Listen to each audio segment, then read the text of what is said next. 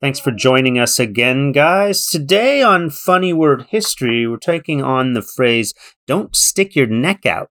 So if you've ever been curious about where this idiom comes from, today's your day to find out.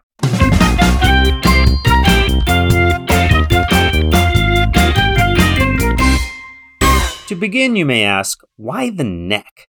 Well, it seems the neck is a pretty popular part of the anatomy when it comes to common idioms. To put a lot of effort into something is often referred to as breaking your neck. Having the neck to do something means you have a sufficient amount of nerve. A close race is called neck and neck, and you may refer to the area you reside in as your neck of the woods. But today, we're focusing on sticking your neck out.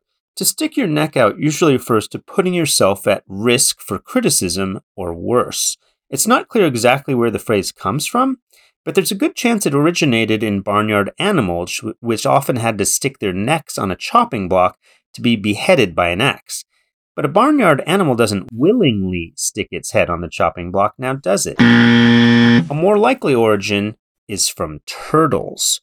When a turtle sticks its neck and head out of its shell, it becomes more vulnerable to predators.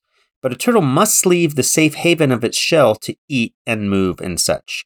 In fact, there's an old expression that leads even more credence to this origin, which goes, "Behold the turtle, he only makes progress when he sticks his neck out." Which is true for life in general. No risk, no reward. Here at Funny Word History, we won't ask you to stick out your neck or any other part of your body. All we ask is for your ears and your brain.